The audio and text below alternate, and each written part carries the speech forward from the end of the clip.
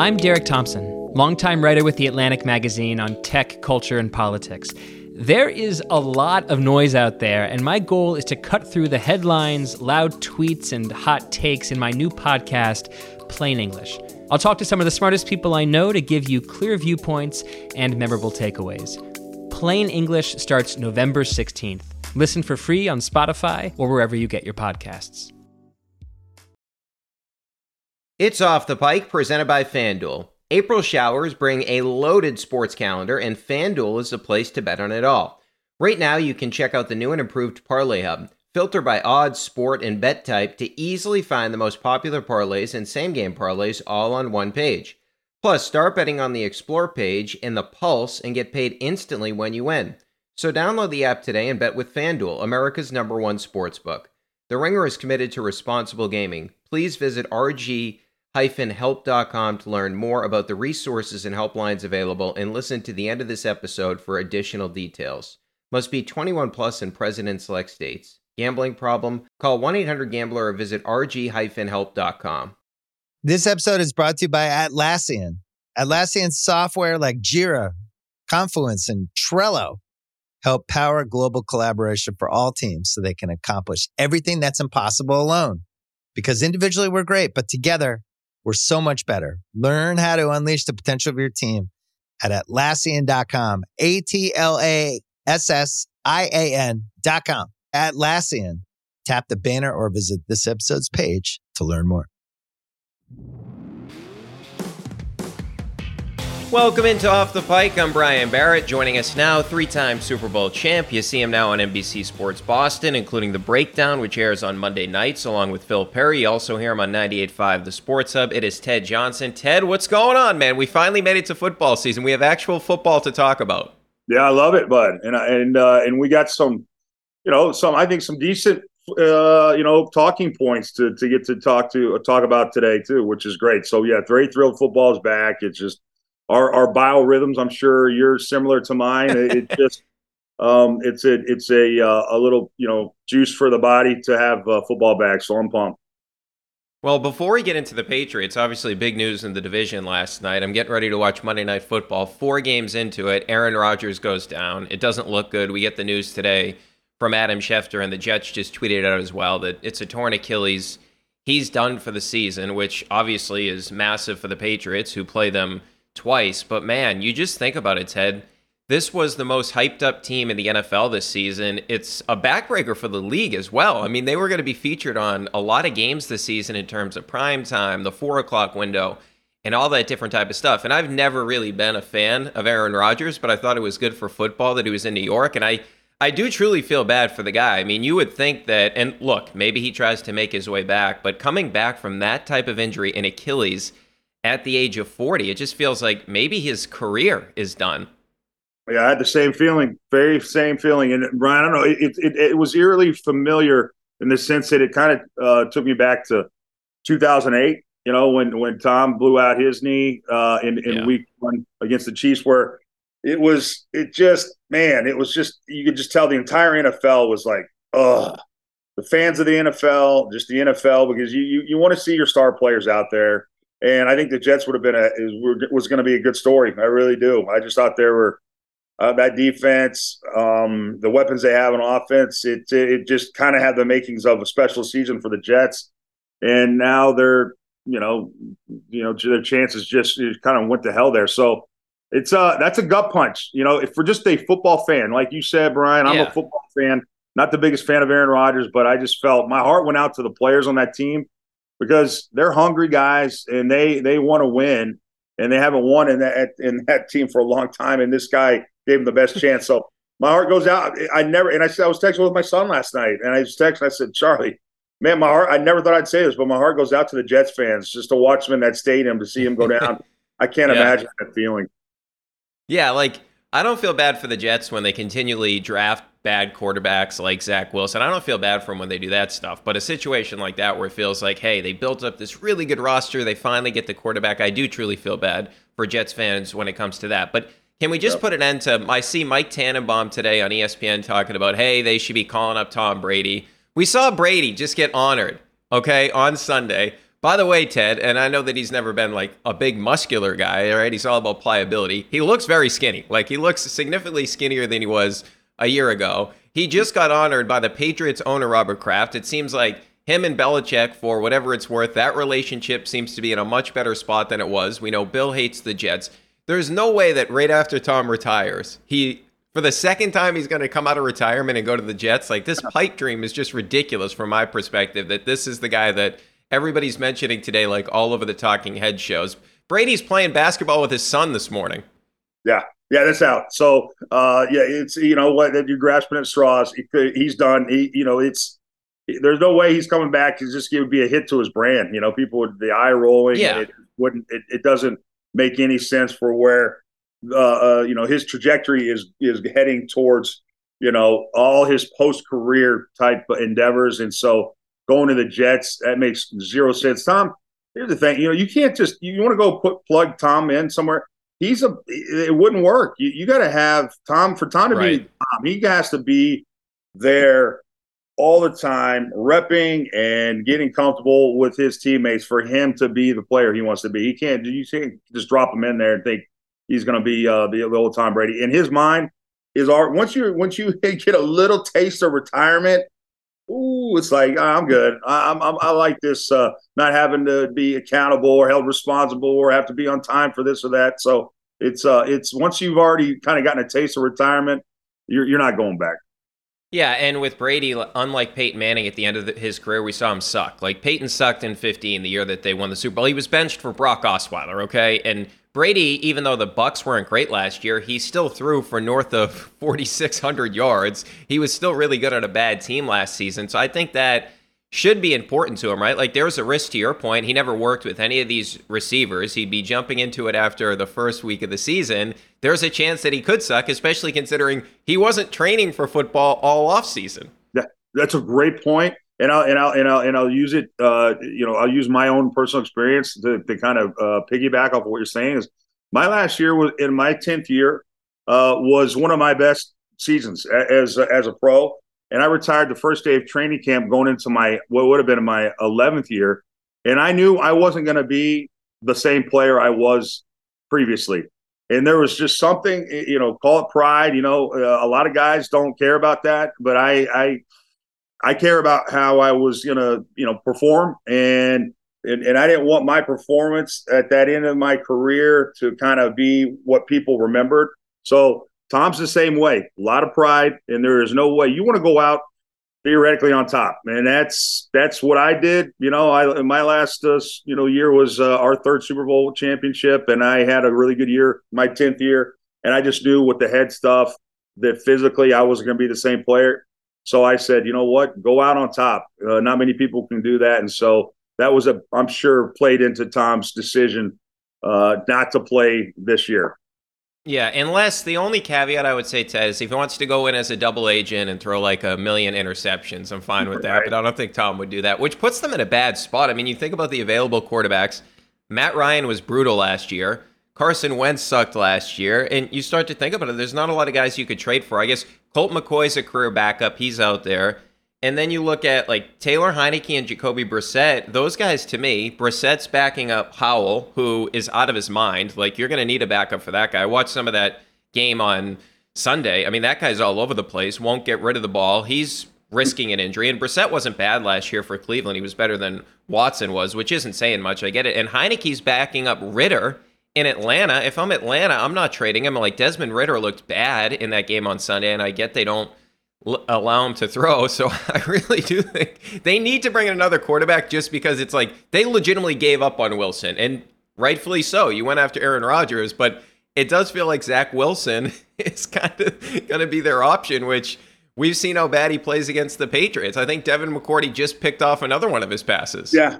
Dude, you know what? And weren't you a little bit disappointed, Brian, watching kind of how Zach came in? And look, you could tell he's been humbled, but it was like, I don't know, you kind of hope to maybe see some maturing in his game. Just like, can we see a little bit different player now that you've been humbled, you've been knocked down a peg, you lost your job, And you were just kind of, I think Jets fans were hoping that you'd see a little bit something different. And it was the same Zach Wilson. The ball doesn't come out. He holds it. He scrambles. It's amazing how just little progression you've seen out of him in his very short career, but still, you would think you would see a little bit more progression in that. At least maybe not having the pressure of being the guy that you can go out there and maybe, I don't know, develop your game a little bit better than what he was able to do just in this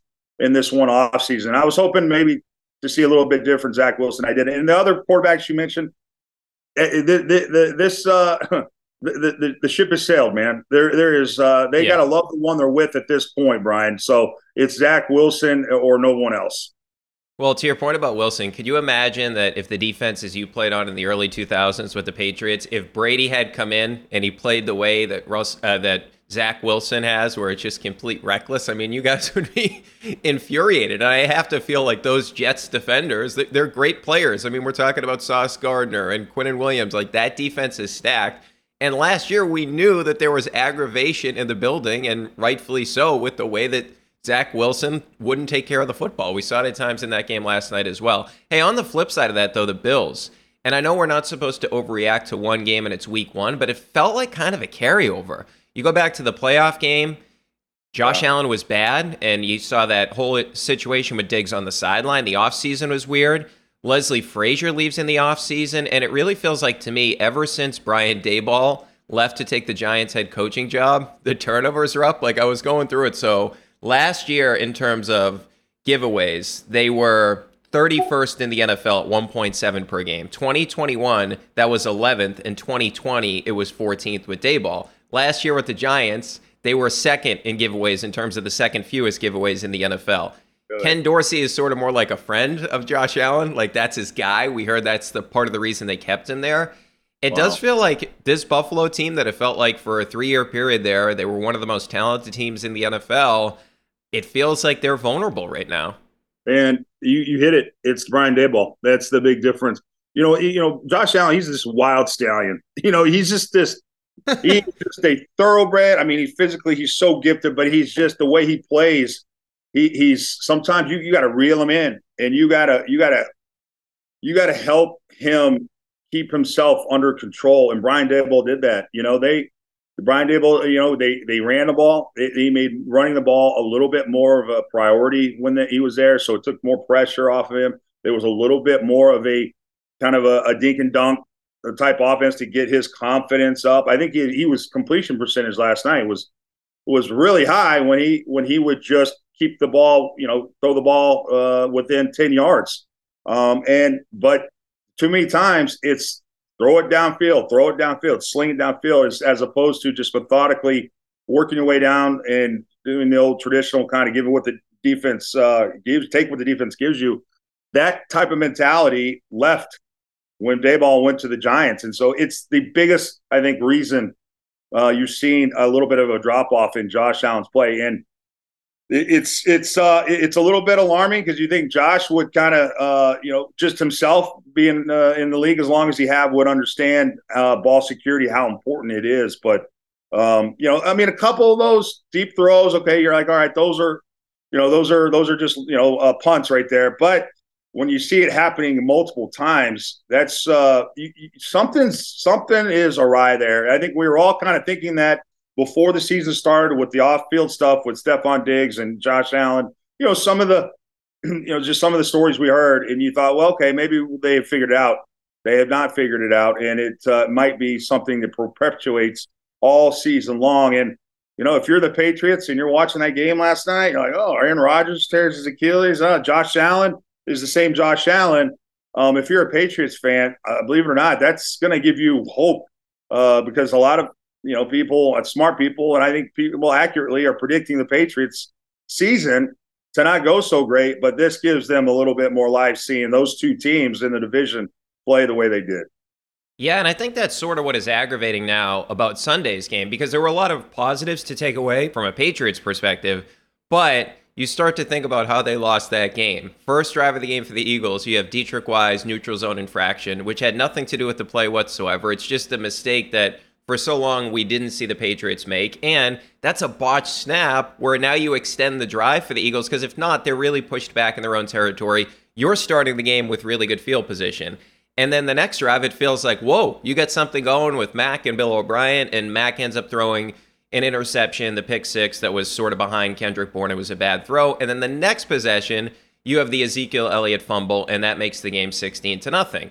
And then they come back, they fight back. There's all those positive signs that we'll get into, but it just sort of felt like, man, like this is what the Patriots used to not do, right? Because it feels like now they finally got something. They got a formula that could work this season, but those mistakes early, Ted, I mean, this is the defending NFC champs. You just can't go down 16-0 like a team against a team like that. Man, you know what? I'd be curious to know, and I need my own research assistant. That would be awesome if I could. If anybody out there wants to be my research assistant, but I would be curious to know what the Patriots in quarters 1 and 3 are versus quarters 2 and 4 last year. They were terrible to start games, and they were terrible to start second halves. It's like they would spot teams just like they did with the Eagles, early points, and then fight their way back, and then get off to a slow start in the third quarter, and then fight their way back in the fourth quarter. This is a very familiar feeling that I had in week 1. So you can sit there and say, look, the defense looks pretty good. Wow. I mean, I think they might have perhaps potentially a top 5 defense. The offense looks better operationally than we saw last year. But you can't – this team, it just feels like recently, even though you reference the old Patriots, this isn't the old Patriots anymore. It hasn't been for the last few years since Brady left. And so what we're seeing now is more the norm, just getting off to slow starts in the second half is killing this team. And so, you a lot of these games, I do post game on NBC Sports Boston. A lot of these games, you're like kind of like you go. Some of these games, it's like there's the Patriots just shoot themselves in the foot, but then they fight their way back, but they can't win at the end. And so you sit there and you're left going, well, yeah, it was a valiant effort to get back in the game, but they just really caused problems for themselves early. And it's the same old story that we've been kind of dealing with, I think, in the last few years, but even particularly off of last year's problem. So they got to, they got to figure out the start of these games. They got to get off to better starts in the first quarter and to start the second half. Those 2 quarters, the first and the third quarter, have been a problem for this team in recent years. Yeah, especially to your point on the first quarter. I just looked it up when you were talking there. They were 30th in points per game in the first quarter last year. And I felt like last year the issue was a lot to do with the play caller, right? Like those are your scripted plays. You didn't have a good game plan. And I actually did feel like Bill O'Brien out of the gate, like they were moving the ball. It felt like they had a good game plan. Unfortunately, you just had those critical turnovers. So speaking of Bill O'Brien, we saw, and I know you talked about it on your show on NBC Sports Boston, a bunch formations. We saw 21 personnel with Zeke and Ramondre. We even saw some 13 personnel with 3 tight ends, which I did not expect that. They were 3 of 5 in the red zone, Ted. 6 in last year, so 60%. Last year they were at 42.2%, dead last in the NFL. And if you look at that 60%, only 9 teams were 60% or better last season.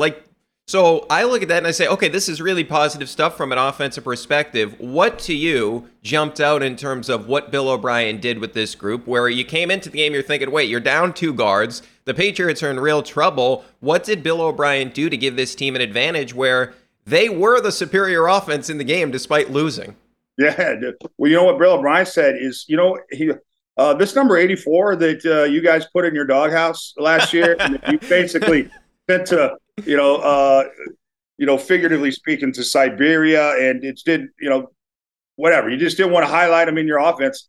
He realized that, Kendrick Bourne can be an important part of this offense. And so those 2 touchdown passes to Kendrick Bourne, they weren't high red zone. They were in the red zone. Those were great plays. I mean, the Patriots sucked in the red zone and in the high red zone last year. I mean, they were awful. But Bill O'Brien did a great job of getting Kendrick Bourne involved. Just get the ball to Kendrick Bourne, and he will make good things happen. So that was the first thing.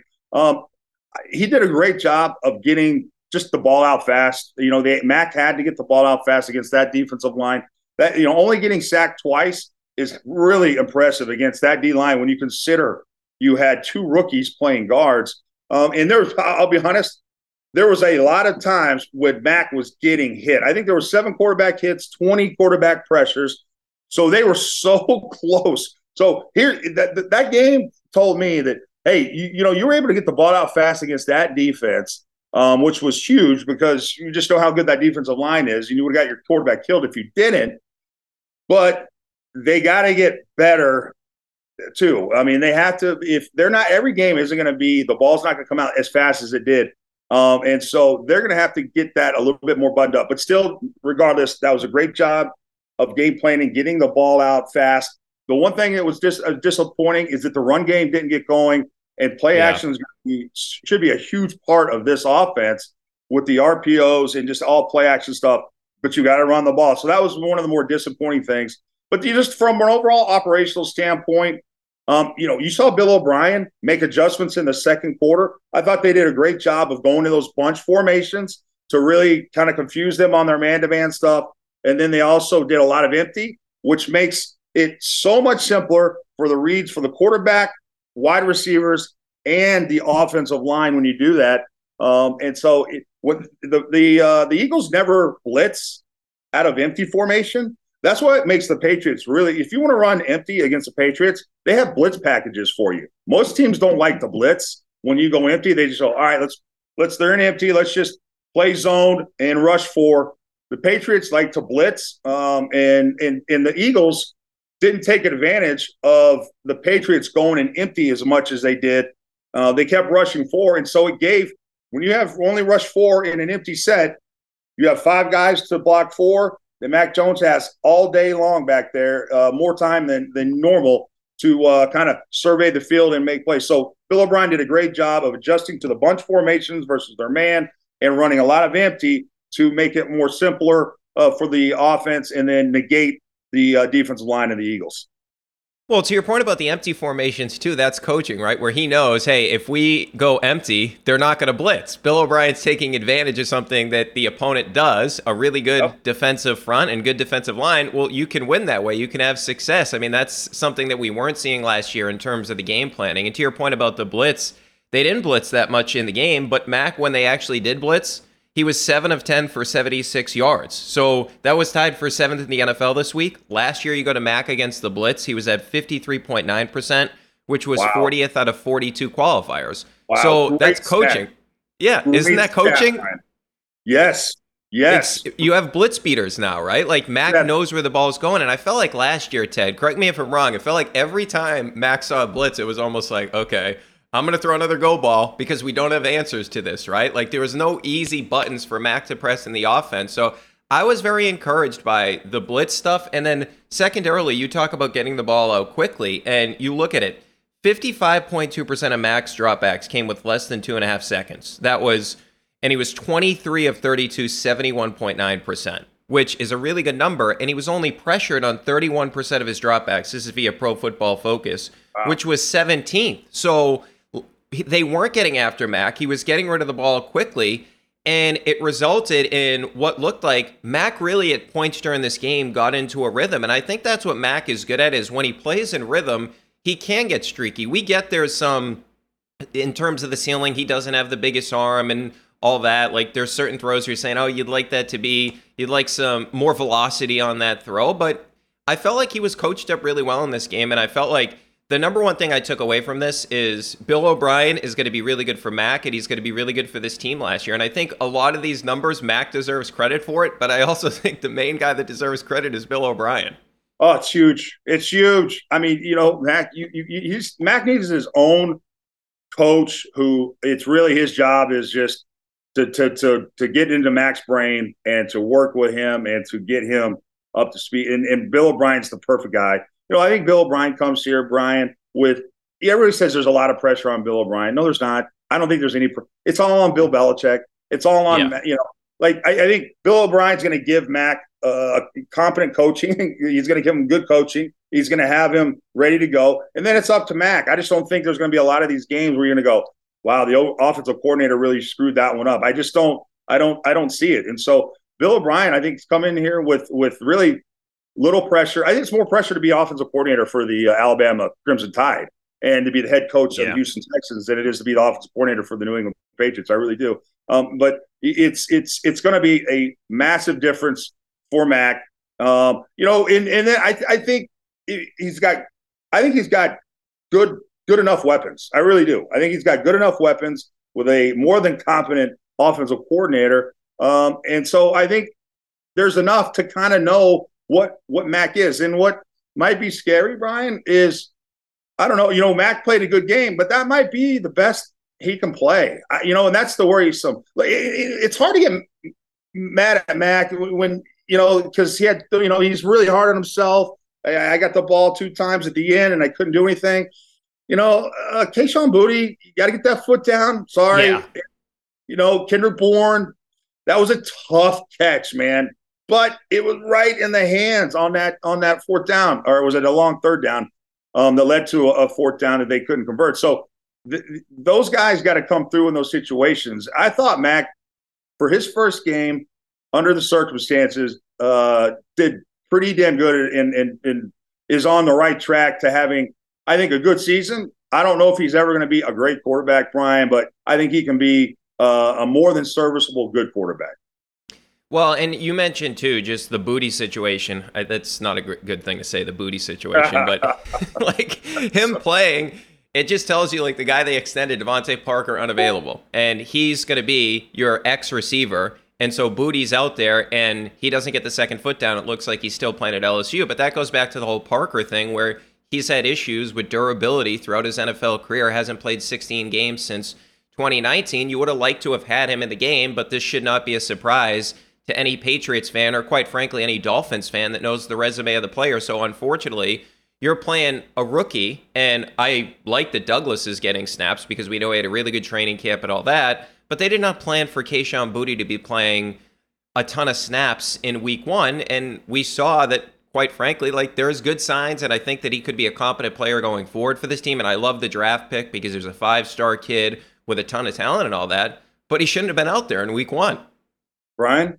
Remember this narrative that you and I, this little discussion you and I are having right now is going to be the discussion we have in weeks 10, 11, 12, 13, 14, 15, 16, 17. It's going to be a theme throughout the entire season. It's hard to blame the players, because they were a 6th-round draft pick, a 7th-round draft pick, an undrafted guy. It's going to be, they're going to be games. They're going to be in a lot of games this year. I think they're going to be in a lot of games. I just think with the defense and the competency they have on offense, it's going to be a lot of close games that I just worry. I have them maybe winning 8 games this year. If you now that Aaron Rodgers hurt, maybe 9. And I feel like that's their ceiling. But this team isn't ultimately personnel-wise good enough to finish games at the end or to be a playoff game. It's all going to go back to, hey, it's hard to get mad at the kids when they're doing the best with what God gave them and their abilities. You got to look back at the people picking these guys and the Bill Belichick who's drafting these guys or signing these guys in free agency. A lot of our frustrations and questions about this team is going to go back to how the team was built, the roster building, who's making the decisions, do they know what they're doing, and that kind of thing. It's not going to be, it's going to be more about that than it is about the play on the field. It's going to be the ultimate reason why this season, I think, is going to be one that's going to be fall short of the playoffs. It's because of the personnel decisions in the offseason from Bill Belichick. Yeah, and it's frustrating that I still don't understand why Parker's the guy that they love so much. I don't get it. He was going to be on the roster either way this year. I don't really understand why they extended him to Loyalty. me. And I know, like, loyalty, Brian. Loyalty. Whenever there's, sorry to interrupt, bud, but whenever there's a question mark about a signing, you're going, what? That doesn't make sense. Look to loyalty. It's a sign of loyalty, and it's hard. It's hard for fans to wrap their head around that. That's what's important to Bill. It's more about, hey, man, you came in here, did your job, kept your mouth shut, and so I'm going to give you a reward. It's not based on your production. Devontae Parker, Brian, had his worst career. If you look at his career trajectory, the last 4 years, he has gone downhill in catches and receptions. Like, and you're going to reward this guy with a new contract, it's because he's playing ball behind the scenes. He's a good, loyal soldier, and that's the guys that Bill rewards, not based on production like it used to be.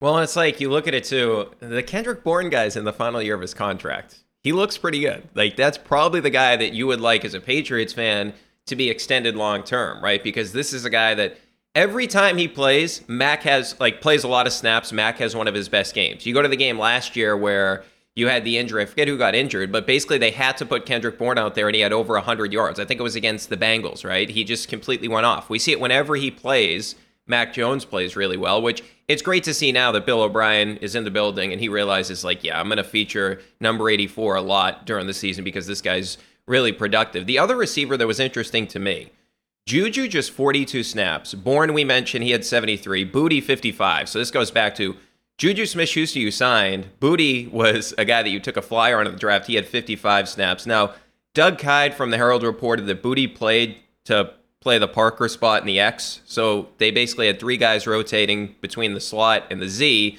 So you had Booty just playing the X, but you would think that if you gave this guy this type of money that you gave Juju in the offseason, maybe he could be a little bit more versatile and go out there. I do wonder if part of it is the knee situation. You look at the snaps in the slot. Henry had 29, Douglas had 25, Gesicki 22, Juju 16. So, and I know a lot of it has to do with personnel stuff, right? But my point is, like, Bourne was lining up all over the place, and they were using him.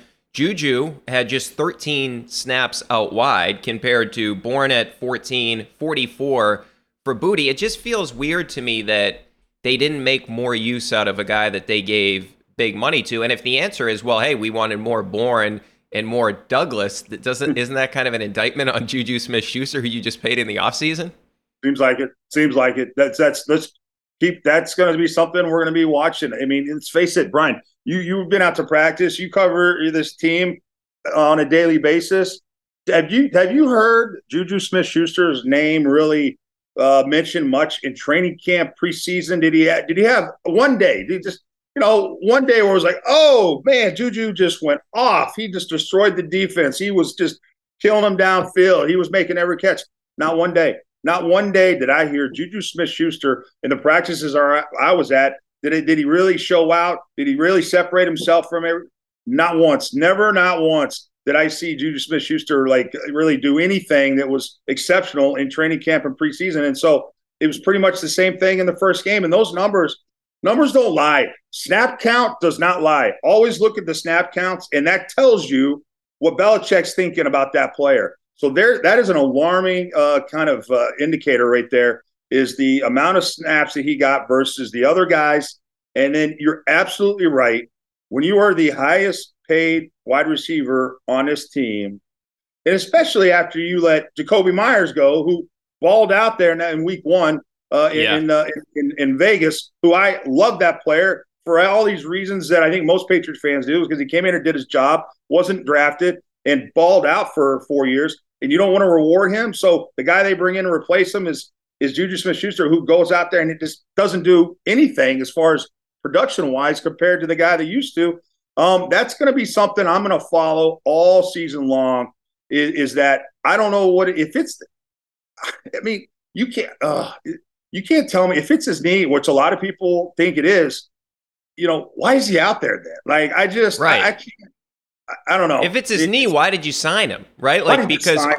Right? Because we knew that he had issues leading up to the Super Bowl. Like, he wasn't able to practice, and he was dealing with that in the offseason. So if the knee really was a problem, that's a bad job by the Patriots signing him. Like, I understood the Juju signing from the sense that, he can do a lot of stuff after the catch. Okay, that gets me a little bit of excited. But if he can't be on the field, I mean, then you have a massive issue. So if they misjudge that, it's a real thing going forward. The good news for them is Bourne was really good, and the other guy that was really good is Hunter Henry, who had 5 receptions in this game. He led all tight ends in week 1 in receiving yards. He was outstanding. 2 of 2 on contested catches. I mean, he made the one unbelievable catch on 4th down, and this is another guy that last year we advocated, hey, they need to use Hunter Henry more. 2 years ago, he had 9 touchdowns, and that was way up there among tight ends. I believe it was tied for first that season, but when you look at Hunter Henry, it feels like now I think we have an idea after week 1.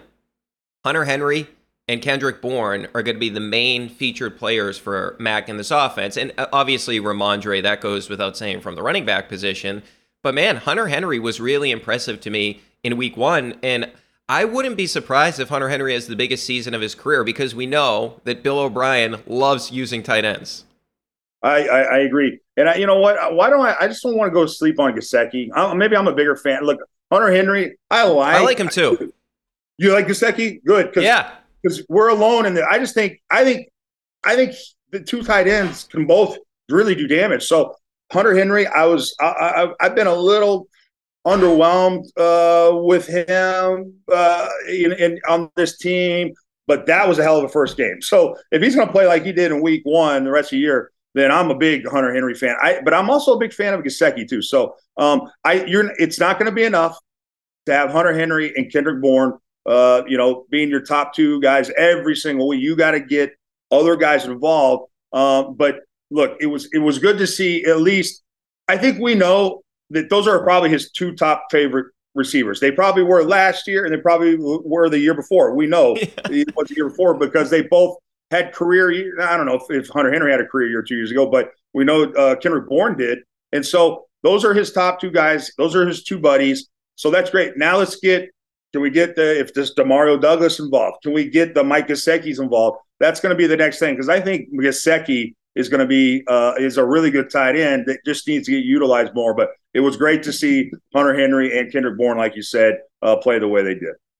Yeah, and to one of the things we mentioned earlier, just in terms of the play action, the RPO game, Mac had 3 attempts out of RPOs, which last year he had 19 total during the season. So he had some RPOs. And then the play action, Pro Football Focus had it at 8 attempts, 8 dropbacks out of play action. He completed 7 of them. I have to imagine that part of the reason they didn't use more play action, Ted, is you can't really have a deep play action pass game when your offensive line, like, you're sort of hiding some of the issues. So I would expect as the season goes on and they don't play some of these defensive lines like the Eagles, like maybe we even see it this week against a team like the Miami Dolphins, we see more play action. So I think that was the lack of play action was probably just who your opponent was. But I would like to see some more RPOs, because we know Mac's good at it and Bill O'Brien likes to feature. But I can't really complain about what Bill O'Brien did in this game. I thought he was outstanding. So I got to get your take on the defense. They pressured Hurts on 42.1% of his dropbacks, according to Pro Football Focus, the 11th highest rate in the NFL. He was 3 of 11 under pressure for 10 yards. Okay, we're talking about 16 dropbacks, so they were very impactful. Last year, he was only pressured on 30.1% of his dropbacks. Remember, 42.1% on Sunday. That 30.1% was 28th, so he was not facing pressure much at all last season. And Lane Johnson, who was one of the best right tackles in the NFL, he was getting cooked in this game. And if you go through it, Next Gen had Christian Barmore, 3rd among D tackles in pass rush win rate. PFF had Barmore, Keon White, and Judon all with 4 hurries. You had sacks from Judon and Uche, who kind of ran Jalen Hurts out of bounds for a loss. Gonzalez on the nice corner blitz, a huge play in the game. But this group, they're deep, they're big, they're fast. How impressed were you with this pass rush unit, which I know a lot of people thought coming into the season it's going to be one of the best in the league. And that's a good offensive line that they got after. Like, I was really impressed with the way that they played defensively. Yeah, I was the pump your brakes guys, pump your brakes on the defense before the season started a little bit. I got to see it against a better competition. And the defense played, especially the front 7, just like you mentioned, better than maybe I expected. I'll be totally honest with you. I thought it was a really good game plan in the first half. I really liked the game plan. I thought they did so. They did a great job, right? I mean, I think the biggest pass completion was like 23 yards or something. It wasn't much. So they didn't get, and that's a traditional staple in the Patriots defense is not giving up the big play behind you, keep everything in front. But the Patriots did a good job, I think, of look, this offense with the limitations it has, the defense has got to take chances a little bit, Ryan. You can't just play conservatively all the time. And in that first half especially, I thought they really did some really creative blitzing. And that's what you're going to have. You're going to see this is going to be a very exotic defense. Every week I'm going to do on board games on the breakdown show on NBC Sports Boston, I'm going to come up with a play with the defense. It's like, oh, we haven't seen this before. They did a casino blitz, an all-out blitz. Cover zero is what we call it, where it's always been used as a man-to-man on the back end. The Patriots played zone against the Eagles on this one play, and Tony Romo was freaking out about it and went back and diagrammed. And I'll be honest, it was something I had never seen either. And so they're going to be – this defense is going to be smart. They're going to be versatile. They're going to be very good at disguising. And that's awesome. I don't know. I'll be honest. I mean, Jalen Hurts, I think, is a tad bit overrated, a little bit in his decision making. And so they feasted on what I think on a quarterback that I don't think is as good as people thought. But the offensive line is that offensive line for Philly is excellent. And they did a really good job. I wish they were a little bit more aggressive in their play calling in the second half. They kind of went in more into a prevent mode, and it became a game at halftime. It became a game of field goals. And, you know, and so the Eagles had 56, 51, and a 48-yard field goal in the second half. And you can sit there and you can say, oh, the Patriots did a great job. They did, but they were giving them a lot of the underneath stuff that led to these long field goals when it became a field goal game. And so I was a little disappointed in some of the play calling in the second half. But the defense, the players out there, I thought they did a tremendous job, a really good job. And so they might have something there. This might be a top 5 defense, and I might have to kind of eat my words when this thing's all said and done. Because I said this is a good defense, perhaps a top 10 defense. But pump the brakes on top 5. But they played like they were a top 5 defense Sunday night. Well, it's funny you mentioned the Romo thing, too, because after the game, when Matthew Judon was doing his post-game press conference, somebody asked him about that, and he basically said, well, we wanted it to look one way, and it looked totally different. So it is nice to see, like, and look, Belichick had forever to game plan for this one, right? Like, they knew who their first week opponent was, but him and Steve Belichick and Gerard Mayo, there's a lot of smarts on that side of the football for the Patriots, and it does feel like they have at least the personnel to be able to be really creative this year. And that brings me to Christian Gonzalez, because I know the numbers are not going to look good in terms of his coverage, but I thought he really competed. Obviously, he made one of the biggest plays of the game, 4th down, breaking that ball up that was going to Devontae Smith, even if maybe he was a little bit early. It's a nice play by Christian Gonzalez. And I mean, you were thrown in the fire. We're talking about matching up with times against A.J. Brown, matching up against a guy like Devontae Smith. I really felt like he looked pretty good in week 1, and this is a guy we know that the Patriots are relying on as a first-round draft pick. What did you make of his debut and the secondary in general? Because, I mean, Peppers had a huge play, too, where he forces the fumble. I think that he's going to have a really good season. Like, I feel like the secondary is, and they didn't even have Jack Jones, who's on IR right now. So I thought that they did a pretty good job on one of the most explosive passing offenses in the NFL. Like, we know that's how the Eagles make their hay offensively, is they're explosive. Mm-hmm. No, the secondary did great, and I thought Christian Gonzalez, just like you said, he showed a lot of compete, right? You could just tell the kid, it was sure he was. I thought his tackling was very consistent. I thought the entire secondary's tackling, and that's the staple again of a Patriots defense. You got to have good guys that can tackle on the back end. I thought it was excellent. Jabril Peppers playing free safety.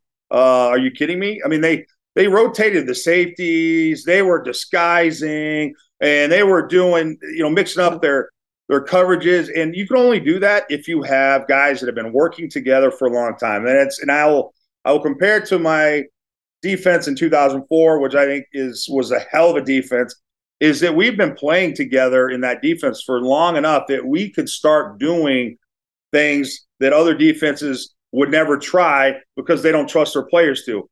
This defense, they trust their players because they've been playing together for a long time, and they're really smart, and so they can do things that are on a week-to-week basis that is going to make even the best quarterbacks a little bit confused. And so, but you got to still have the talent to execute what they want to do. But I thought Christian Gonzalez in particular did a hell of a job, and then the safeties in general. And I was surprised to see Adrian Phillips and Jalen Mills, their snap counts. I can tell you're a big snap count guy, as am I. I was surprised to see them down, those snap counts down for those two guys like they were, and still play the way they did. So that's very encouraging. But particularly, Christian Gonzalez, that's hugely, it's not as concerning anymore going into week 2 against Miami, seeing how he played against those top receivers. That gives you a good feeling going forward that this kid is going to be, your starter at corner for the next 10 years here. Yeah, and maybe that snap count thing is just Jabril Peppers is going to have a really good season. Like, we know how talented the kid was. I mean, he was up for the Heisman Trophy, and some guys, maybe it just takes them longer in their career. We know he's dealt with an injury. Maybe this is going to be like his best season, which ordinarily you don't see for a player at his age, but maybe he's just going to be a guy that peaks sort of late. And you're completely right about like that 0-4 defense, where I feel like locally we appreciate it, but nationally it doesn't get nearly enough attention when we talk about some of the great defenses of all time. Like, you guys won a Super Bowl like a lot of these other great defenses have in the past. And Richard Seymour was like in his prime, right? Like in his prime, dominant. You guys had Ty Law and Rodney and you and Brewski and Willie McGinnis, like, and Vince Wilfork was a rookie in 2004, right? Like, you guys were loaded. And I feel like whenever we talk about that Patriots dynasty, we don't really bring up like how dominant that defense was. Like, locally we appreciate it, right? Like, we all talk about the 2001 game plan. I feel like against the Rams,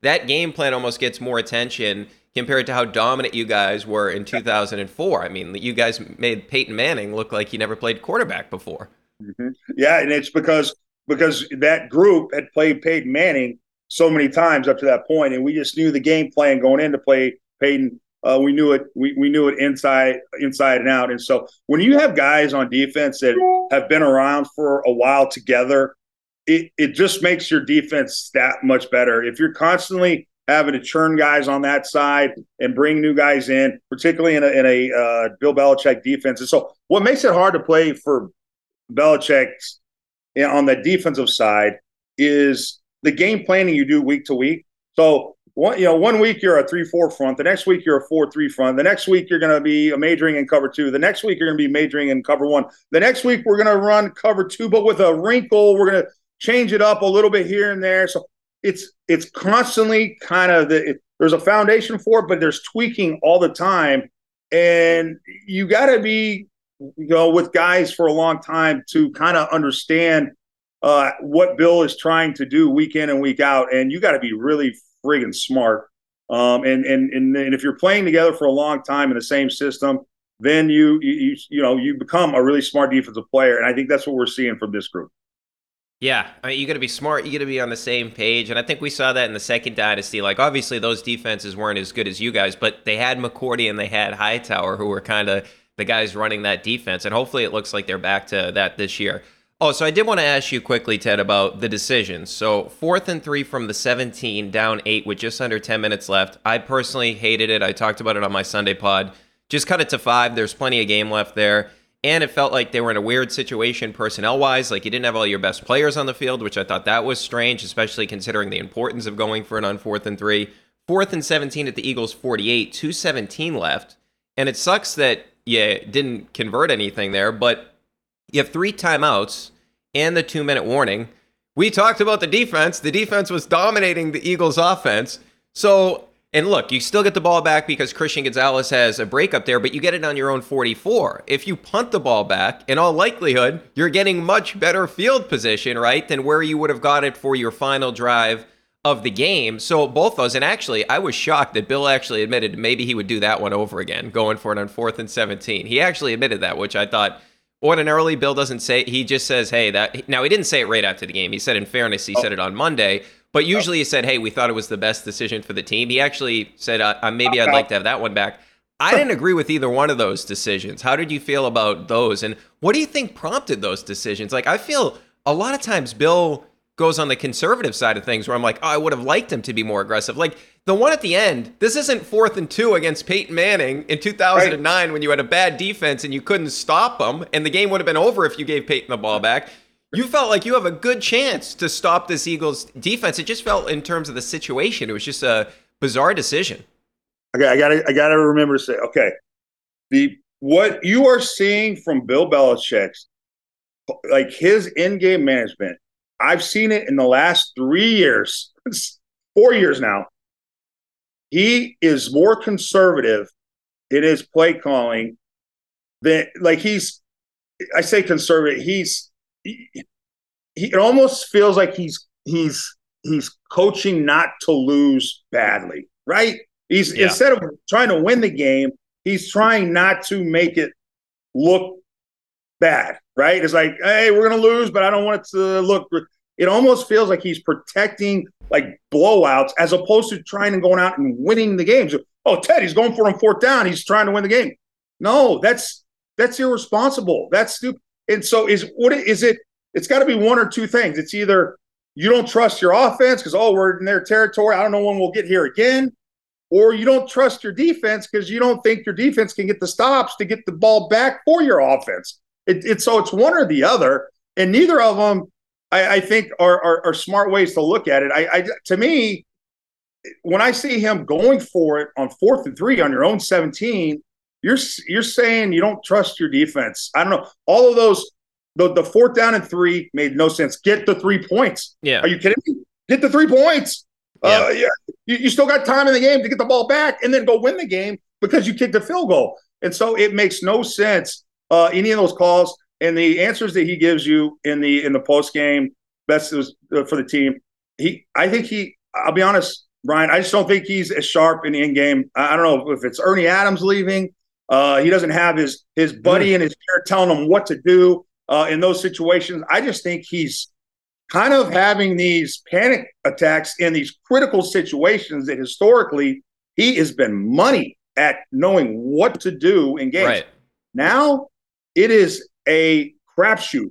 We cannot predict what he's going to do. And these calls that he's making on 4th downs in this past game were hugely head scratching kind of decisions. And if I'm a player on that team, I'm starting to lose a little bit more faith in Bill, the in-game manager. I just, game plans, pre-game stuff, scouting, he's on it.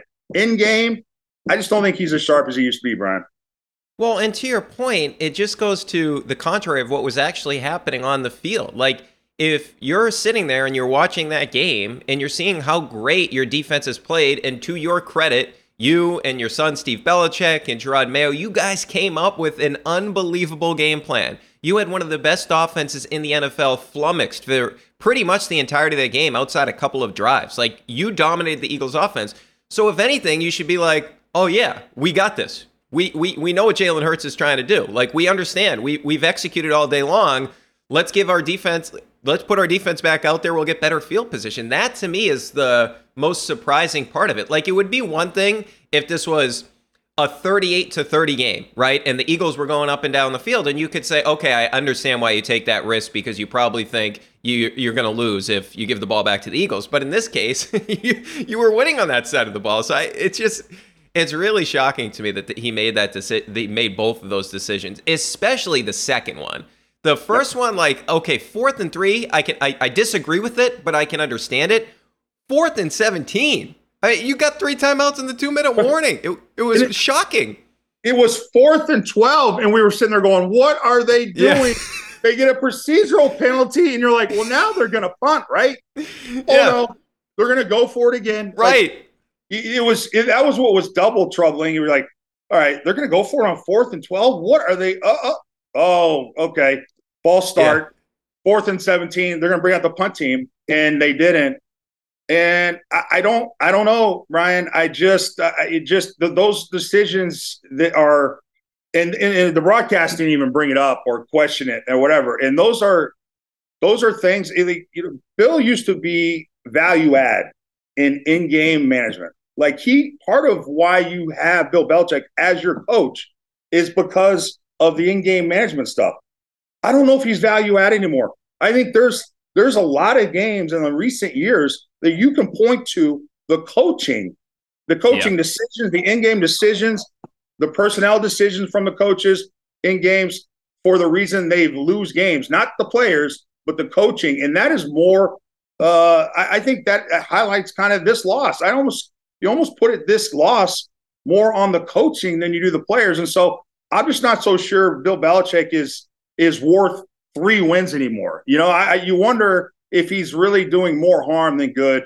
I know it's early in the season, and I don't mean to be that critical, but you know what my overall point is, right?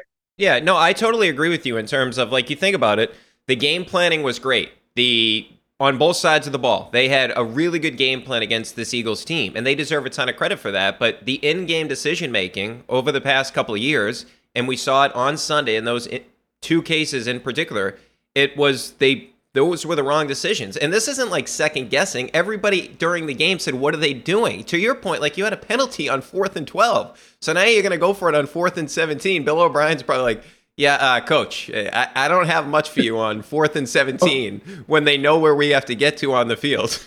Brian, we used to be in meetings, okay? And I swear, Belichick was one of his favorite things to do when, Charlie Weiss was there. And he would highlight a play in a game. And we were looking at film from the day before, and he'd say, somebody to have a false start or there'd be a penalty. And he'd say to Charlie in the meeting, hey, Charlie, what play do you like on 4th and 25? Is there a play that you really feel comfortable about? Just to highlight, how, stupid it is to think that you have a really good play for a 4th and 25. Like no offensive coordinator has a good play for 4th and 17 where you feel really confident you can get it all the time. And so it's shocking to me that he would go with a play on that in that situation. It's so because Bill knows, hell, the odds of getting a first down are so minute. Right. The odds will tell you it was better to punt there, play your chances on defense to get the ball back than it was to convert that 4th and down and 17. It's head scratching stuff, bud. Yeah, that Weiss story reminds me of who was Peyton Manning's former quarterback's coach? I think he was with Tom in Tampa too. Was his last name Moore? I think it was Moore. Maybe I forget. Tom Moore. Okay. Yeah, Tom Moore. So there's like this famous story about Tom Moore. Like somebody asked him during a practice, like, "Hey, why don't we give the backup some reps?" And he goes, "Well, we don't practice fucked. Like we're fucked if Peyton Manning goes down." Same thing, 4th and 17. We don't need to practice that play because we're fucked. We're not going to convert on 4th and 17. But hey, Ted, before we let you go, I got to ask you. So when you were at Colorado, you guys had it really rolling. 94. What was it? 11-1. You guys finished 3rd in the country. Win the Fiesta Bowl. And there's been some tough times since there at Colorado. And now you get Coach Prime in there. I've watched both of his first games in entirety. It's become can't miss. His kid is incredible, who apparently Tom Brady's his mentor. You can see pictures of them working out together. He's got one guy playing on both sides of the ball, which is just incredible to see that at the collegiate level. I don't know if he can last the whole season doing that, but they got a bunch of receivers. They got all these transfers. I mean, you got to be a proud alum right now seeing Coach Prime. I can't. You can't even imagine how excited we all are. I mean, we haven't been relevant for 20 years, Colorado. And we were a proud program. We struggled for a long time, and in the late 80s and early 90s, it just everything flipped with Bill McCartney coming in there. They won the national championship in 90. My recruiting class, the following class of 91, was unbelievable. Cordell Stewart. When I graduated in 94, we had 10 guys drafted in our draft class. I mean, we were a wagon. And we were good. Off and on all the way up until around 2002, Danny Graham's team. We haven't been relevant since. And so you talk about, I watched that TCU game. Like I haven't watched a Colorado game in its entirety in 20 years. And unfortunately I was visiting my son's campus for next year up in Middlebury this past Saturday, and I couldn't watch the game against Nebraska. But what was so great about that game was, it wasn't pretty in the first half, but they got it going on the second half. They validated the TCU win by beating a team that they probably, they were favored to win. They weren't when the season started. I mean, they were 8-point dogs when the season started. But then after the TCU win, they become 3-point favorites. But they go out there and they handle their business against Nebraska, validating the TCU win. And so now we might have something cooking. We got Colorado State. I mean, they might be on TV every single week now. Yeah, they are. ESPN already put them on. Like, they're going there for the game. ESPN Game Day is going there. And that game's going to be off after whatever the 7:30 game is at 10. Like, it's on ESPN, and they're playing Colorado State, like, which is, Are you kidding me, right? No, they're putting it on the main channel. Oh, my. Okay, so wait. That's – okay. Well, so I saw it advertising, and I'm like, the Colorado State game is going to be on TV here? Okay. So that's crazy because you know what they got after that? Oregon and USC. So after the Colorado State game, they play Oregon, USC. Let's see how they looks then. But They've already. I mean, Prime's already won us over. We're all in, and all the CU alum. It's insane how many texts I get. How excited we are about our program. We love having a good football team and getting it back to the old glory days. And Prime, although his methods are unorthodox, and I called myself skeptically optimistic before the season started. And look, I'm more of a believer now because when you turn over 80% of your roster, I just didn't expect to have much of a product. And I admittedly didn't see Shedeur, Sanders play at Jackson State. And when I saw him play against TCU, my jaw dropped. Some of those throws, the touch, and then the velocity on the throws that needed velocity. The kid looks like he could be a hell of a quarterback. And so we're all grateful Colorado football is relevant again, and that everyone's taking notice. So we're having a lot of fun. A lot of us alum watching our team play. Yeah, and it's crazy, too, because it's just the start. I mean, this is year one. He completely turns over the roster. He's going to have, like, one of the best recruiting classes in the country, I would imagine, next year after what they've been able to do and how fun they are. And they've become a national brand. Like, they've been the biggest, like, really since this Aaron Rodgers story, like, that happened on Monday Night Football, they've been the biggest story in sports for 2 weeks. I mean, that's amazing. Nobody would have predicted that coming into the season. All right, that is Ted Johnson, 3-time Super Bowl champ. You see him on NBC Sports Boston, including The Breakdown. That airs on Monday nights with Phil Perry. You also see him on the post-game coverage. You hear him on 98.5 The Sports Hub as well. Ted, thank you so much for the time, man. Really appreciate it. Brian, anytime, bud. You take care. We'll talk to you soon, okay? Get ready to start the NFL week off right, because right now, all customers can get a no-sweat same-game parlay for Thursday Night Football. Just place a 3-leg same-game parlay on this week's game between the Eagles and the Vikings, and you'll get bonus bets back if you don't win. So how about this one? I like this. This is plus 425. Eagles on the money line, Justin Jefferson, 80 receiving yards, A.J. Brown, 60 receiving yards, and Jalen Hurts anytime touchdown score. So that's for plus 425. I like Jalen Hurts to have a rushing touchdown in this game. NFL same-game parlays are the perfect way to combine your bets for a chance at a bigger payday. Build your own or choose from one of the popular SGPs pre-built for you in FanDuel's top-rated sportsbook app. Visit FanDuel.com/Pike so you don't miss out on your chance to get a no-sweat same-game parlay on America's #1 sportsbook. FanDuel, an official sports betting partner of the NFL. Must be 21 plus and present in select states. Refund issued as non-withdrawable bonus bets that expire 7 days after receipt. Max refund $5 unless otherwise specified. Restrictions apply. See terms at sportsbook.fanduel.com. This episode is brought to you by Hotels.com. I was traveling internationally last year. I was in Mallorca. I didn't know the island well. I said, let me head to the north, head towards the water. Let me go on Hotels.com and see what they have available. Something preferably on the beach, maybe even a gym. Not only did I get those things, there was a kids session with exercise, gymnastics in the water, pony rides, a train. It had everything, and I didn't even want any of those things.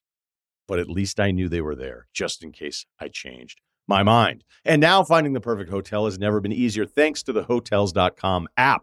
Whether you're looking for a family-friendly, right, all-inclusive or a relaxing spa weekend, you can find exactly what you need and compare hotel prices, ratings, and amenities side by side. So start planning your next getaway and find your perfect somewhere in the Hotels.com app.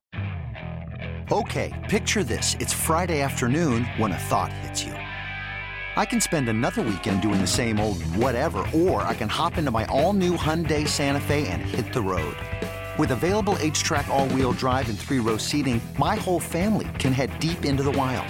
Conquer the weekend in the all-new Hyundai Santa Fe. Visit HyundaiUSA.com or call 562-314-4603 for more details. Hyundai, there's joy in every journey. All right, great stuff there from Ted Johnson. Always enjoy chatting football with Ted. And it was an exciting week one game, some issues, and I agree with him in terms of the decision-making. I talked about it on the pod Sunday, just the 4th and 17, especially Ted brings up a great point after the penalty. Made no sense whatsoever, but the Bourne thing was awesome to see that they were using him. He was incredible in this game, and I'm really impressed with the defense as well. So as I said on Sunday, I'm feeling optimistic about this Patriots team, and let's be real about it. As harsh as it is to say, they caught some breaks when you talk about Aaron Rodgers now done for the season, which that's 2 of your games against the New York Jets. You don't play Rodgers at all when you thought, okay, Rodgers comes into the division, can sort of, and I was never super high on the Jets, but we can all acknowledge that defense is legitimate. And the other thing that came out of the Monday Night Football game is, man, there's something up with the Bills. We talked about it with Ted. That's not the same team that we saw 2 years ago or 3 years ago. There looks like there's something off with that team. The team that there looks like there's nothing off with is the Miami Dolphins, and that's who the Patriots, of course, play on Sunday Night Football. We'll do more on the Dolphins on the Thursday pod, but just some early observations with this Patriots-Dolphins game coming up. The Dolphins against the Chargers, they finished with 30 first downs. Last year, the Chiefs led the league at 23.8, so 6 more than last year's leader. Little metric man breakdown of the Dolphins offense for you. 536 yards of total offense. The Chiefs led the league at 413.6, so 122.4 yards more than the league's leading offense last year. Tua threw for 466 yards. Pat Mahomes led the league at 308.8, so Tua was more than 157 yards more than Mahomes. Then you look at his yards per attempt, 10.4. He led the league last year at 8.9, so a yard and a half higher than he was last year when he led the NFL. He had a 110.0 passer rating. He led the league last year at 105.5, so 4.5 points better than that. It was just so easy for Tua and this Dolphins offense. If you look at his air yards per attempt, they were at 11.6, the second deepest in the NFL. Yet his time to throw via Next Gen was at 2.53. That was 5th in week 1. So he was 5th in time to throw, yet he was 2nd in terms of intended air yards per attempt. They schemed it up. And if you look at it, and we mentioned this, like, could they replicate this? I mentioned this on a pod earlier during the summer when I was talking about the Dolphins. Could they replicate this? Can he really be top 5 in air yards per attempt in time to throw? Because it doesn't compute. If you just look at the other guys in week 1 that were top 5 in time to throw, it was Dak, Trevor Lawrence, Baker Mayfield, and Mac Jones. So Dak was at 6.4 intended air yards per attempt. That was 19th. Lawrence was at 6.7. That was 18th. Mac was at 7.4 intended air yards per attempt. That was 13th. And Baker was at 7.5, which was 12th. So none of those guys were close to Tua, who was at 11.6 in terms of intended air yards, and he was 2nd. The best out of these guys in terms of intended air yards outside of Tua was 12th with Baker. So these two things don't ordinarily match up. And then if you look at the guys that were top 5 with Tua in terms of those intended air yards per attempt, Carr was 1st at 12.4. Tua, as we mentioned, 2nd. Watson was at 3rd with 11 intended air yards per attempt. Stafford was 4th at 10.9. Jordan Love was 5th at 10 intended air yards per attempt. If you look at those guys in terms of their time to throw, Stafford 2.75, 15th. Love 2.81, 18th. Carr 2.86, 19th. Watson 3.21, 28th. Tua was 2.53 at 5th. So a lot of these guys are in heavy play action offenses, right? And they're throwing the ball down the field. That's why the intended air yards are so up there. Tua is getting rid of the ball quickly, and he's throwing the ball down the field. Like, it's remarkable that he can be in the top 5 in both categories. It's just crazy to see. I didn't think they were going to be able to duplicate this again after what we saw last year. But the offense, and I get it, it's a 1-game sample size and all that, but a lot of these offenses across the league did not look good in week 1. This looked like a better version of what the Dolphins were running last season, and they did make some adjustments to it. And I just wonder if they're just this good and they're going to be able to scheme it up. They have the personnel. They have everything they can possibly go for. I mean, they found ways to continue to dominate NFL defenses, in this case, the Chargers, who I thought they had a dumbass game plan, by the way. J.C. Jackson is coming off a knee injury, and you have him in man coverage against Tyreek Hill. That just seems dumb. And they were doing really cool things, like getting Tyreek Hill running starts like they did last year. But if you look at it, Hill was unstoppable, 11 for 215 with 2 touchdowns. He was just running away from guys. Waddle had a pedestrian 4 for 78.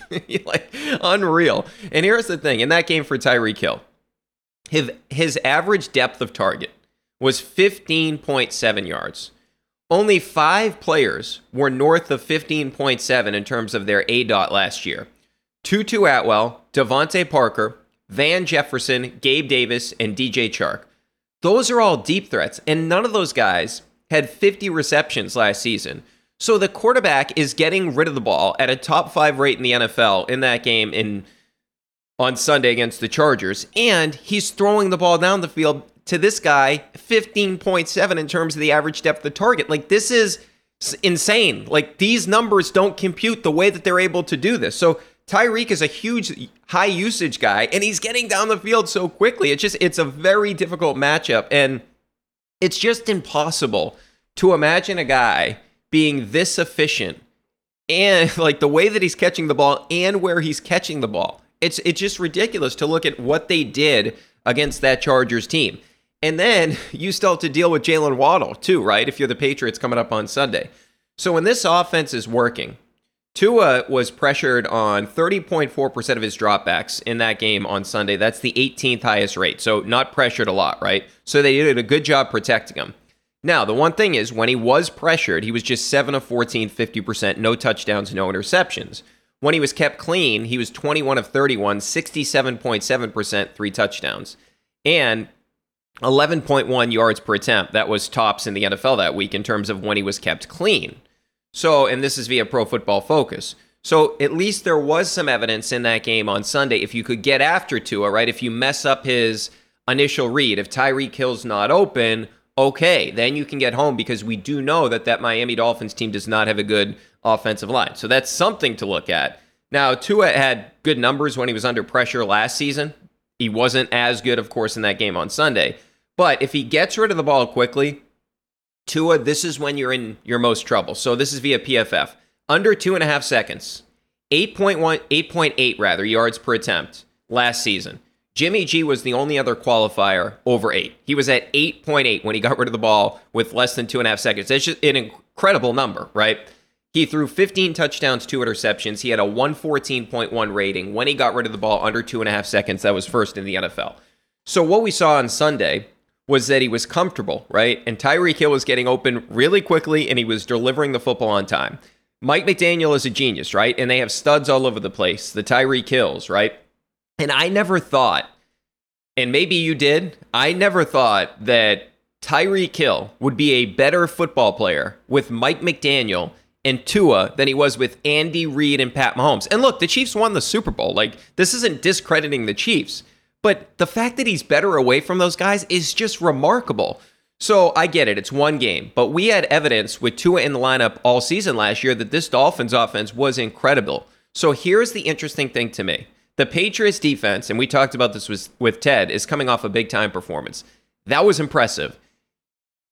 You gave your team 2 chances late to win the game with, of course, the Peppers forced fumble and the Gonzalez pass breakup.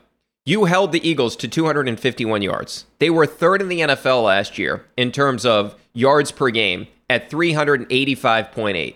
So they were 135 yards less than what they averaged last year. The Rams were last in the NFL last year at 280.5 yards per game. The Eagles were almost 30 yards worse than that on Sunday. So you're coming off a game where your defense dominated that offense of the Eagles. You completely outplayed them. So you're feeling good. And that team that you just played, now they do it differently, but they have 2 elite receivers in A.J. Brown and Devontae Smith, okay? Who, if you look at it, you held Smith to just 47 yards. They both had, 7 receptions, but you held Smith to just 47 yards. Brown had 79 yards, but it never really took, and look, the numbers are pretty good, but it never really felt like he took over the game, right? Like, A.J. Brown didn't destroy the Patriots in this game whatsoever. In fact, you would say the Patriots defense got the better of the Eagles offense, as we've been through. But they had a combined 126 yards. Last year, they combined for 158.4 yards per game. So they were 32.4 yards below their average. And we would consider those 2 guys as one of the best pairings of the NFL. They were a huge reason that team played in the Super Bowl last season. So Hill and Waddle are going to make their plays. We know this. Like, it's inevitable that those guys are going to make plays. But can you prevent one or both from completely going off? Like, okay, A.J. Brown had about 80 yards. He had a good game. You'd be completely fine with that if Tyreek Hill has 80 yards in this game, right? But can you prevent one of them from going off, where I really felt like holding Devontae Smith under 50 yards, that's a major win for the Patriots. Last year in the game that Tua played, 8 for 94 for Hill. Waddle went for 4 for 69, okay? Andy had, remember that touchdown right before half, which has killed the Patriots. But that's 163 yards from their stars. You can't allow that to be similar when one guy's over 90 and one guy's rated 70 coming up in this game on Sunday. But for you to win this game, those guys just can't take over. They can't just completely dominate the game. You're not winning a shootout as much as I really liked, and we talked about it. I really liked the offense on Sunday. You're not winning a shootout against this team. But what an opportunity that this defense has, where we know they're deep, we know they're fast. I imagine they're feeling really good about themselves after what we saw on Sunday. You win this game, and you limit those weapons. The Patriots now become a massive story in the NFL, as does Bill Belichick, right?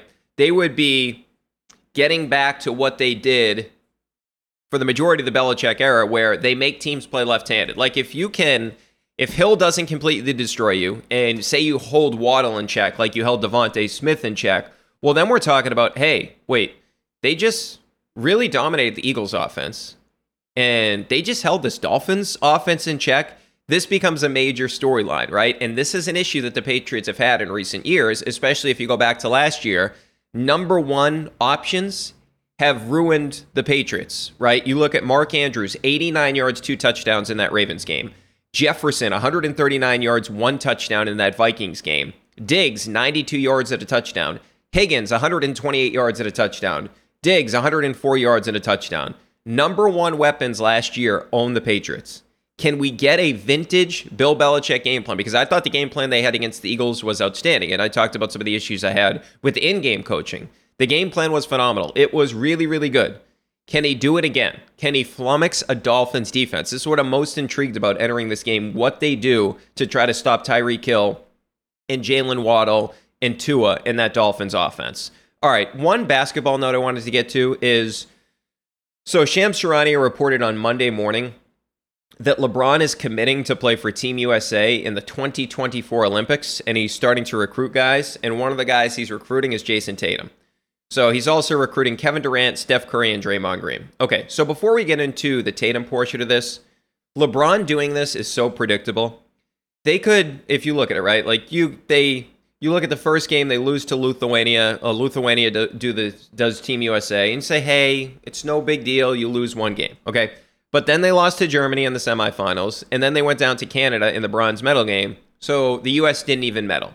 So we all realized that the U.S. didn't send its best players, right? What usually happens in these non-Olympic events, it's young and up-and-coming guys, right? So it's the Anthony Edwards of the world that's emerging as a superstar. It's Tyrese Halliburton.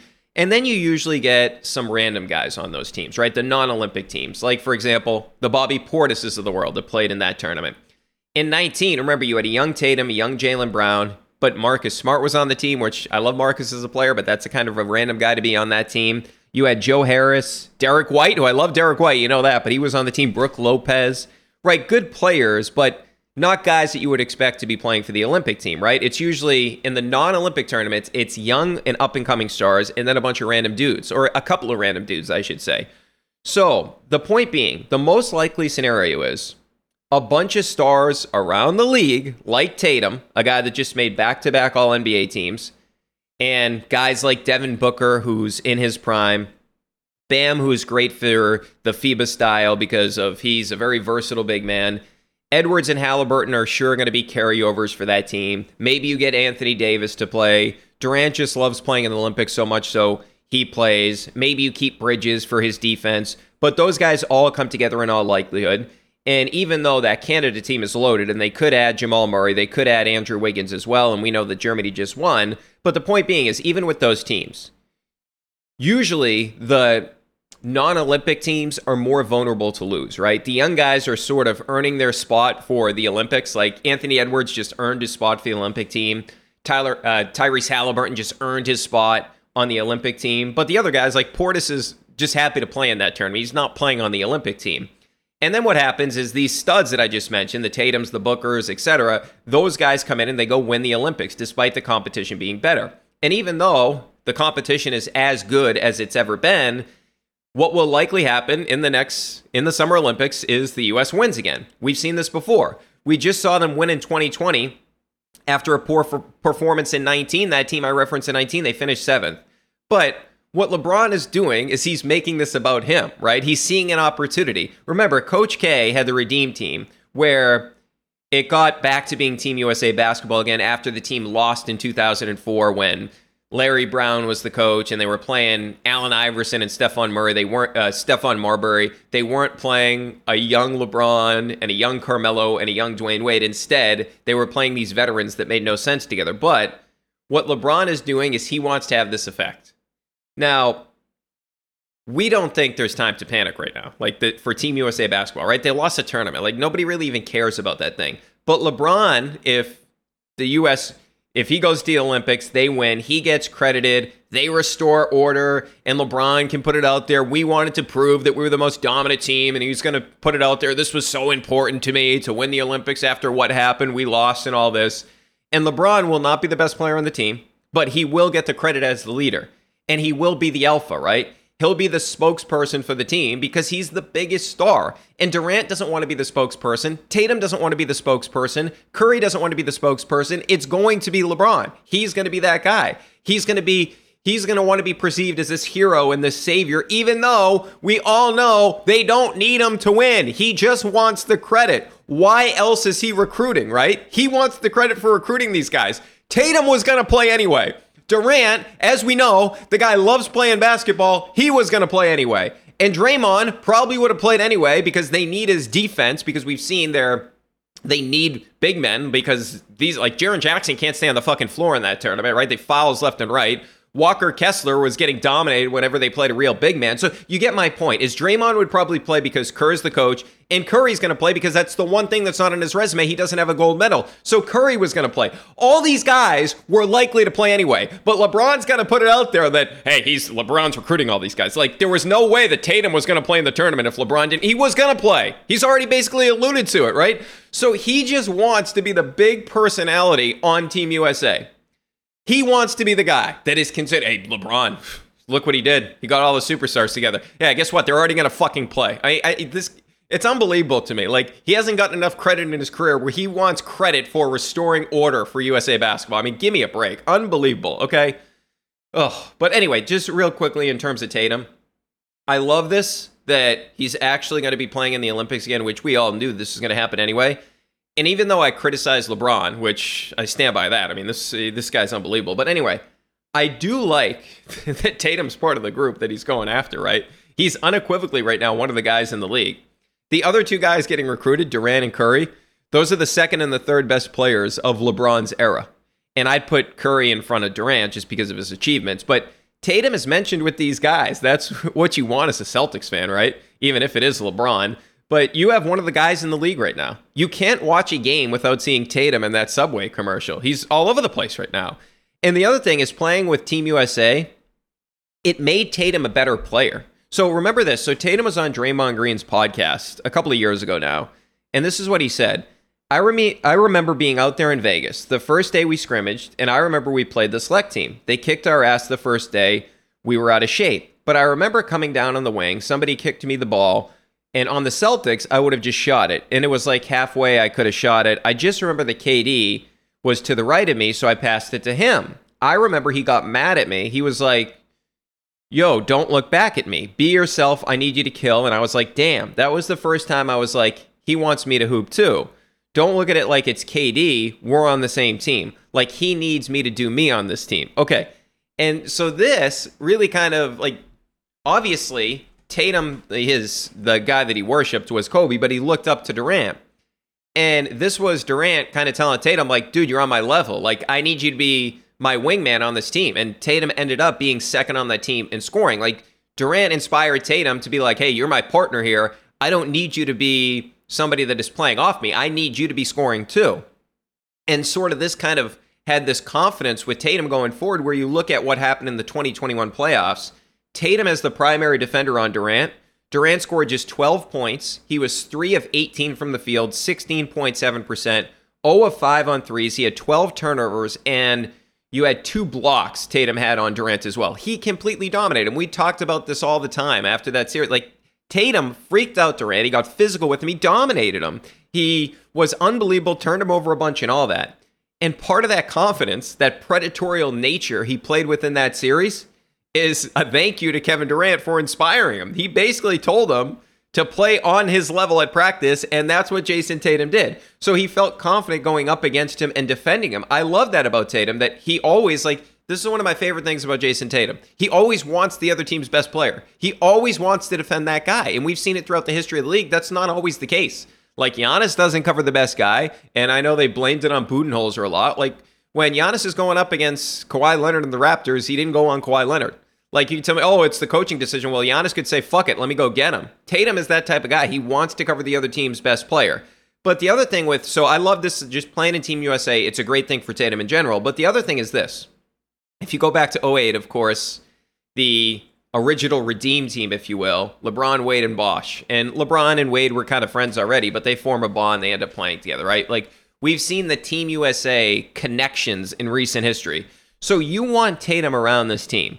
So let's just say, for the sake of this argument here, other guys on the team, the young group. Halliburton's there, Edwards is there, Booker is there, Mikal Bridges is there, and Bam's there. So you want Tatum, who in all likelihood will be coming off a deep playoff run, right? Like, it'd be shocking if the Celtics don't make a deep playoff run. I mean, unless there's an injury, knock on wood. But hopefully they're coming off a championship too. I mean, that would be really nice. Going to the Olympics, being the champion, and winning a championship in the Olympics in the same year, that'd be awesome. But anyway, what happens if things, say, go south in Phoenix this year, right? Like, these older guys that we've seen, Kevin Durant's dealing with an injury, or Bradley Beal's dealing with an injury. So that situation we all know could go south. Edwards, what if that situation in Minnesota becomes even more of a mess than it already is, right? Bridges is playing for a Brooklyn team that's not very good. How good is Indiana going to be? Tyrese Halliburton's a great player, but are they going to be a team that is doing anything in the playoffs? Are they even getting to the playoffs, right? And I get a lot of these guys, like Edwards and Halliburton, just signed max deals. But this is all about planting a seed. Like Dwayne Wade, LeBron, and Chris Bosh sort of started that dialogue. And if Embiid decides to play for Team USA, right? Like, he could play for USA if he wants to. That's another guy where him and Tatum are already buddies. So let's just say a few years from now, those disgruntled stars, which we see across the league all the time, this time, you're the guy that is one of the main pieces on Team USA. Like, Tatum will be top 3 on this team in terms of scoring.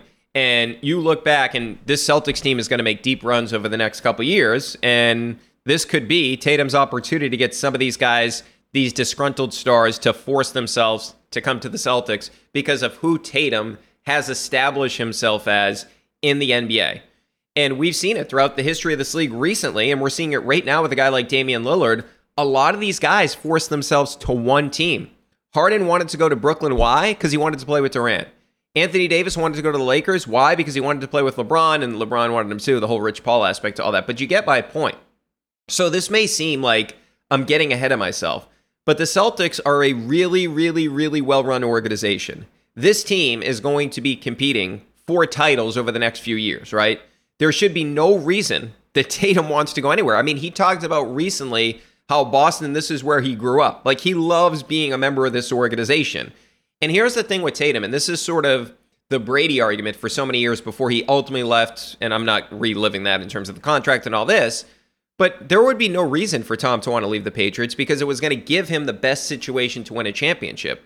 With Tatum here with the Celtics, there's really not a reason for him to want to go elsewhere. This is going to be his best opportunity to win an NBA championship. These other guys in other organizations, now we'll see how the Phoenix thing goes with Booker, but Anthony Edwards, that Minnesota thing, one of the worst trades we've ever seen, trading for Rudy Gobert, right? How can anybody trust the Pacers if you're Tyrese Halliburton? I guess you just signed a max contract. The Nets have been a dumpster fire of an organization. Even when they got all these star players, they couldn't handle that situation. You can blame it all on Kyrie, but the point being it didn't work for a team like the Brooklyn Nets. So this whole Team USA thing, I'm just saying, I'm not saying it means that you're getting another star soon to go along with Jason Tatum and Jaylen Brown, and I'm not even getting into what you'd have to do money-wise. But Tatum being there for Team USA, this is a really, really good thing for the future of the Celtics organization. Now, if the Celtics were a bad organization, right, like if they were a team that was not making the playoffs, like Indiana, like Minnesota, and look, maybe those teams turn it around. Now, Minnesota makes the playoffs, but they don't do anything, and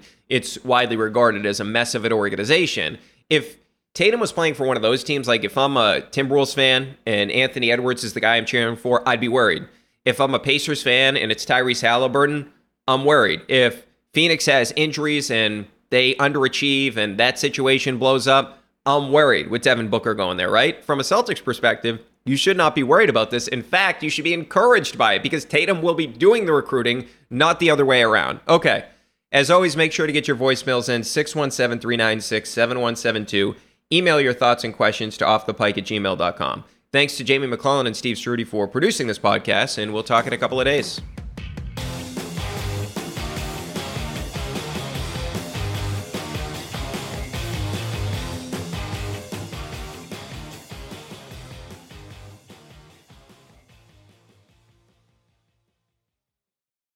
Must be 21 plus and present in select states. FanDuel is offering online sports wagering in Kansas under an agreement with Kansas Star Casino, LLC. Gambling problem? Call 1-800-GAMBLER or visit FanDuel.com/RG in Colorado, Iowa, Michigan, New Jersey, Ohio, Pennsylvania, Illinois, Tennessee, and Virginia. Call 1-800-NEXT-STEP or text NEXT-STEP to 53342 in Arizona, 1-888-789-7777, or visit ccpg.org/chat in Connecticut, 1-800-9-WITH-IT in Indiana, 1-800-522-4700, or visit ksgamblinghelp.com in Kansas, 1-877-770-STOP in Louisiana. Visit mdgamblinghelp.org in Maryland. Visit 1800gambler.net in West Virginia. Call 1-800-522-4700 in Wyoming. Hope is here. Visit gamblinghelplinema.org or call 800-327-5050 for 24/7 support in Massachusetts, or call 1-877-8-HOPE-NY or text HOPE-NY. This episode is brought to you by State Farm. You might say all kinds of stuff when things go wrong, but these are the words you really need to remember. Like a good neighbor, State Farm is there. They've got options to fit your unique insurance needs, meaning you can talk to your agent to choose the coverage you need, have coverage options to protect the things you value most, file a claim right on the State Farm mobile app, and even reach a real person when you need to talk to someone. Like a good neighbor, State Farm is there.